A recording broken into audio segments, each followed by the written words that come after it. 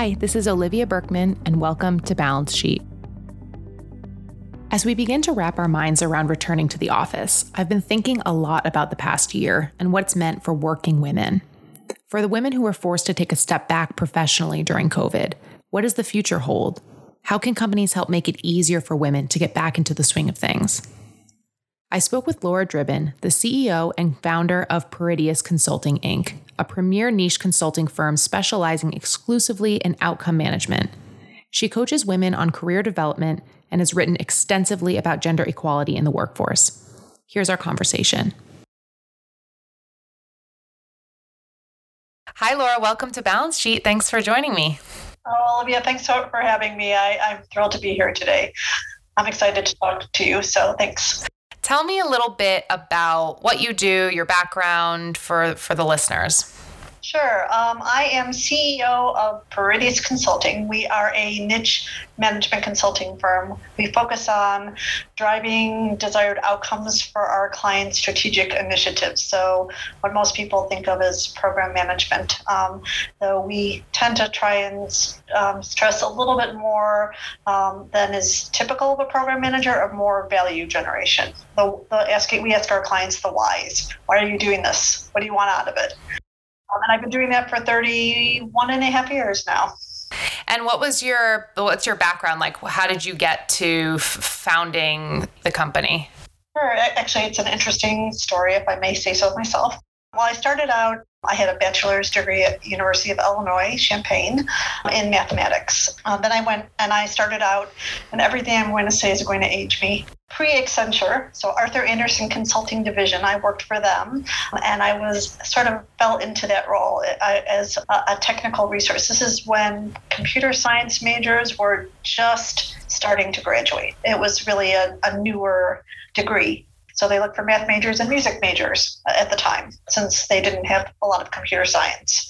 And then I was there for a while, and then I went to Discover Card when they first started. Sears Roebuck owned them at the time. And I realized corporate America wasn't really quite for me directly. So then I went to Microsoft and early on and was a technical resource for them. They were much smaller at the time, so I had much more access to the top level back at that time. So that was fun.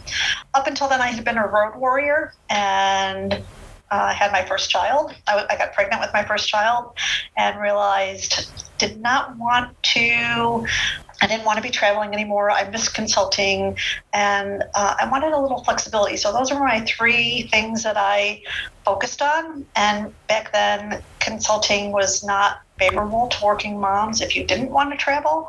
So that sort of led me to, then I'm going to just start my own practice. I wanted those three priorities: no travel, work travel, flexibility in my schedule to be there if I needed to for my kids, and back to consulting just led me to starting my own firm back then. Today, we're going to talk a lot about gender inequality and specifically like women returning to work. And it's something that I've been thinking a lot about just as a mother myself, the past year, what that's kind of been like and what it's meant for my career and the future.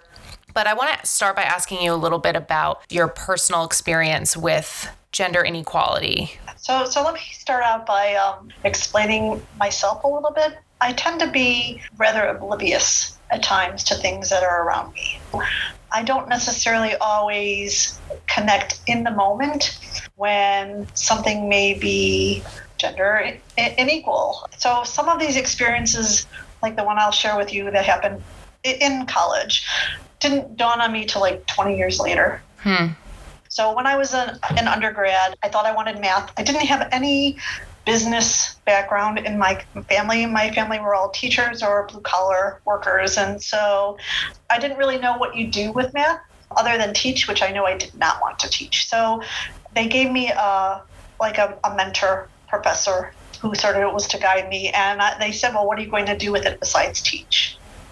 And I'm like, well, I don't want to teach. So at that point in time, I started trying out all these different careers. I was pre-med, pre-law, accounting, you name it, I tried it. Well, I still took math classes at the time.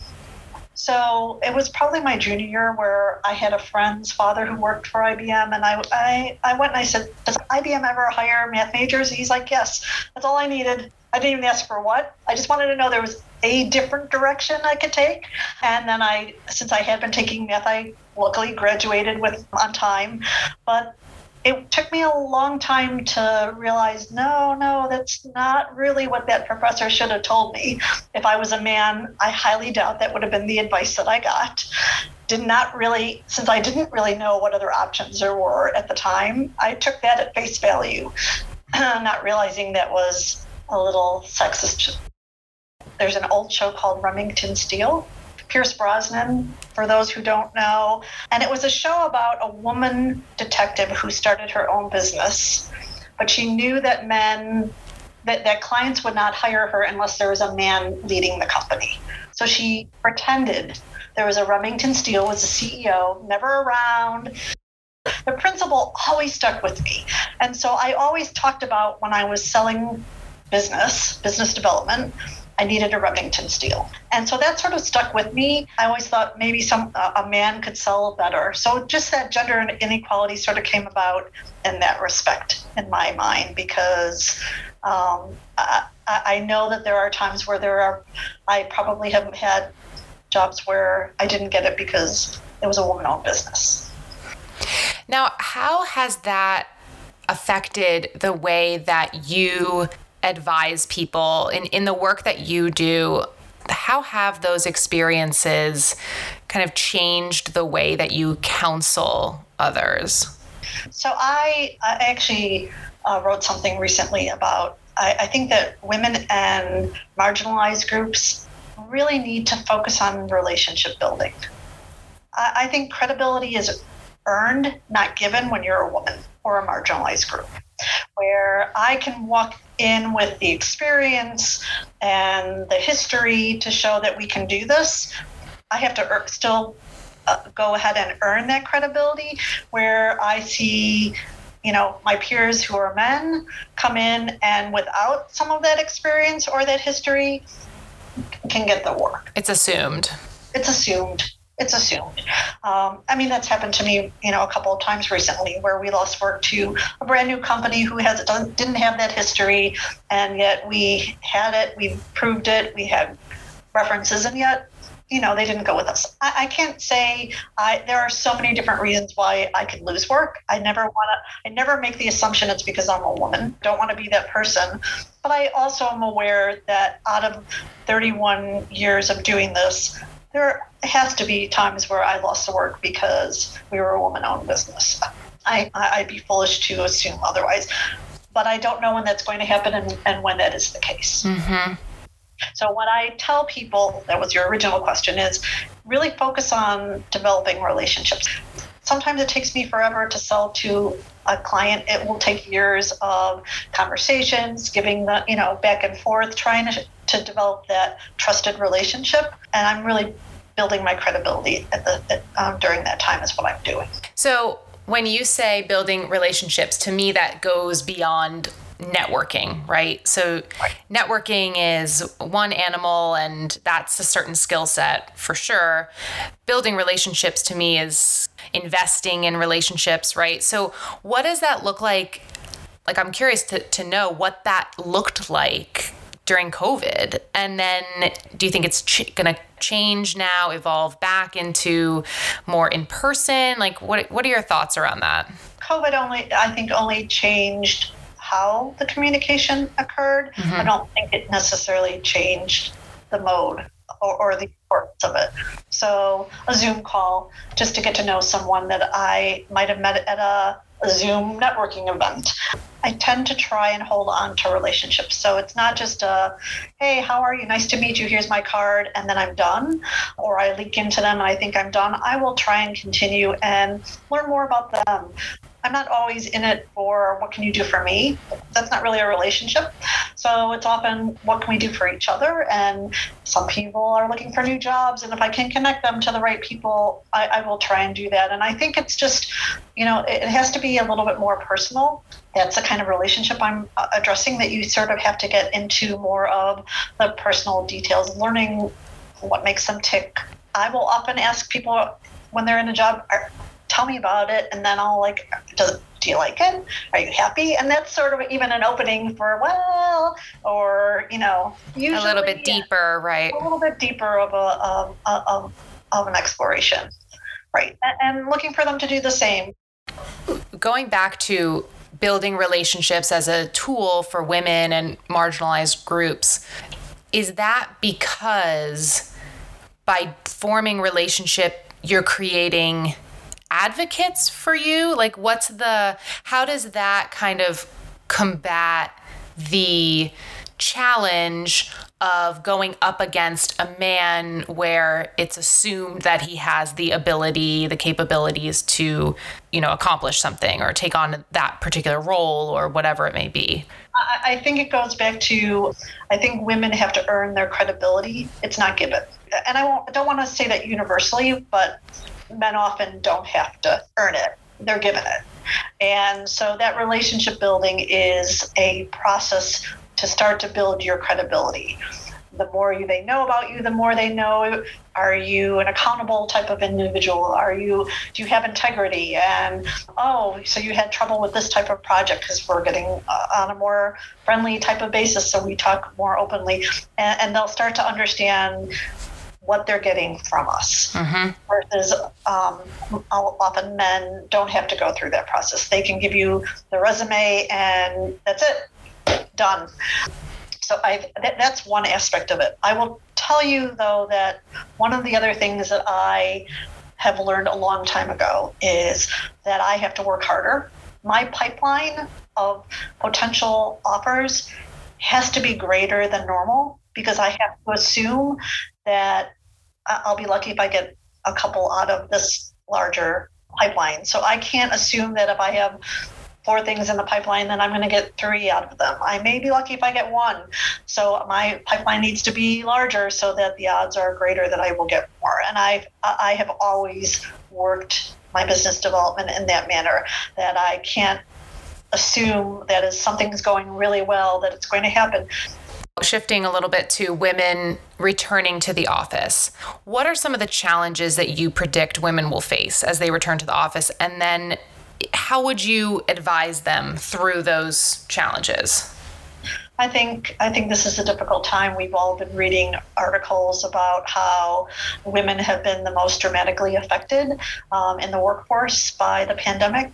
I don't remember statistics, but there's the majority of people who have left the workforce during the pandemic have been women and marginalized groups. And so I don't want to undermine one or the other. I think it has been a tough time for mothers of children because they've been the teacher, they've been that cruise director, they've been the homemaker, and at the same time that they're trying to be either a breadwinner or contributing to the overall health of the home, financial health of the home. And some of them had to leave because childcare was not available.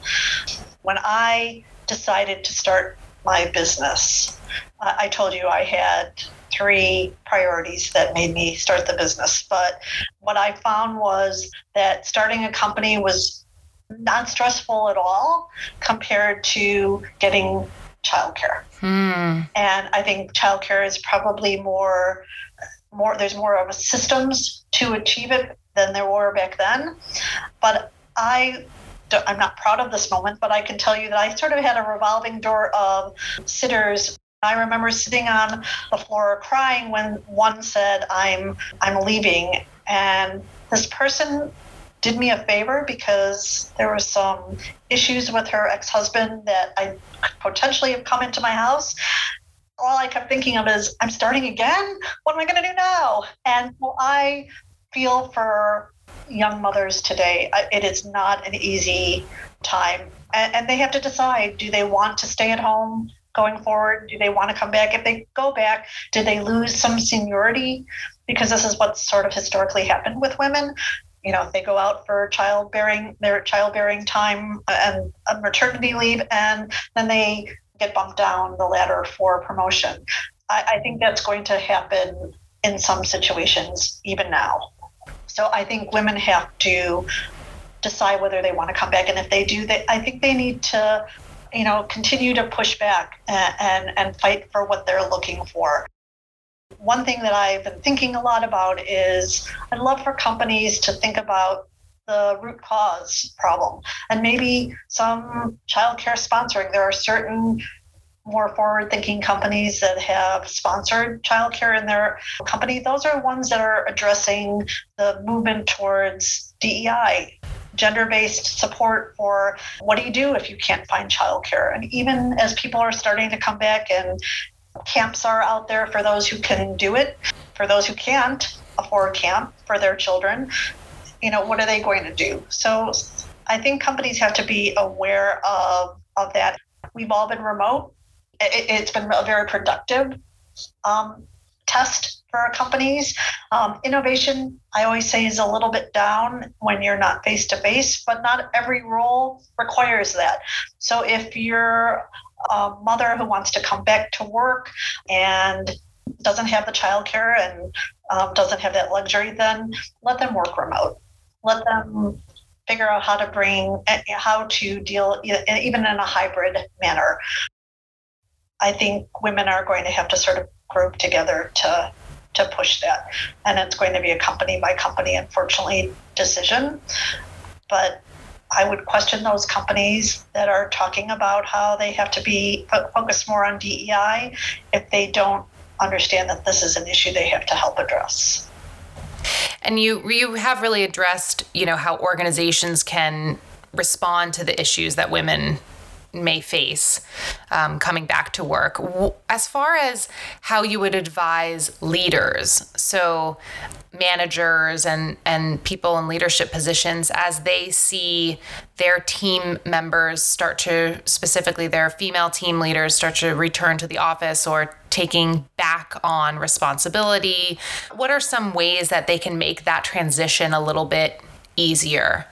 Being in consulting, I have a wider berth of seeing different companies and their styles. So I have some clients who never wanted to be remote, and the pandemic forced them to be, and they're realizing there were benefits. So as a leader of one of those organizations, I think they have to, if their instinct is to come back once they can, I would love to counsel them to really consider why that they're doing that. So flexibility, as a leader, flexibility should be built into every company model. Understanding that you're the mother of the future. So let's address that future by making sure that they are able to deal in both worlds successfully, because it shouldn't have to be an either or. There are ways to work successfully in both. I think my history is a good example. I was always worried about that. And I lived in a bedroom community where I was one of the only women I was the only one that I knew started a business, and let alone not that many were working as they were raising. And I think that was a lot. Some of it was their choices, which was perfectly fine. But I sort of always felt odd man out. There's always a lot of pressure on women. I'm hoping that the younger generation, the women who are just starting, who are having children now, that they are, I think they're a little bit more understanding of this. And I'm hoping that carries over to the leaders. I've been talking to a lot of people who do work with leaders, is just that empathy. That's where you have to start, is just having empathy for the people who work for you and with you. And I think that is a silver lining of COVID, is that we did kind of weirdly get invited into each other's homes a little bit and understand a little bit better what people have going on. And business was able to be continued. Yes. Right. Businesses did not fall apart from this experience, unless you're in the hospitality, mind you. But right. Sure.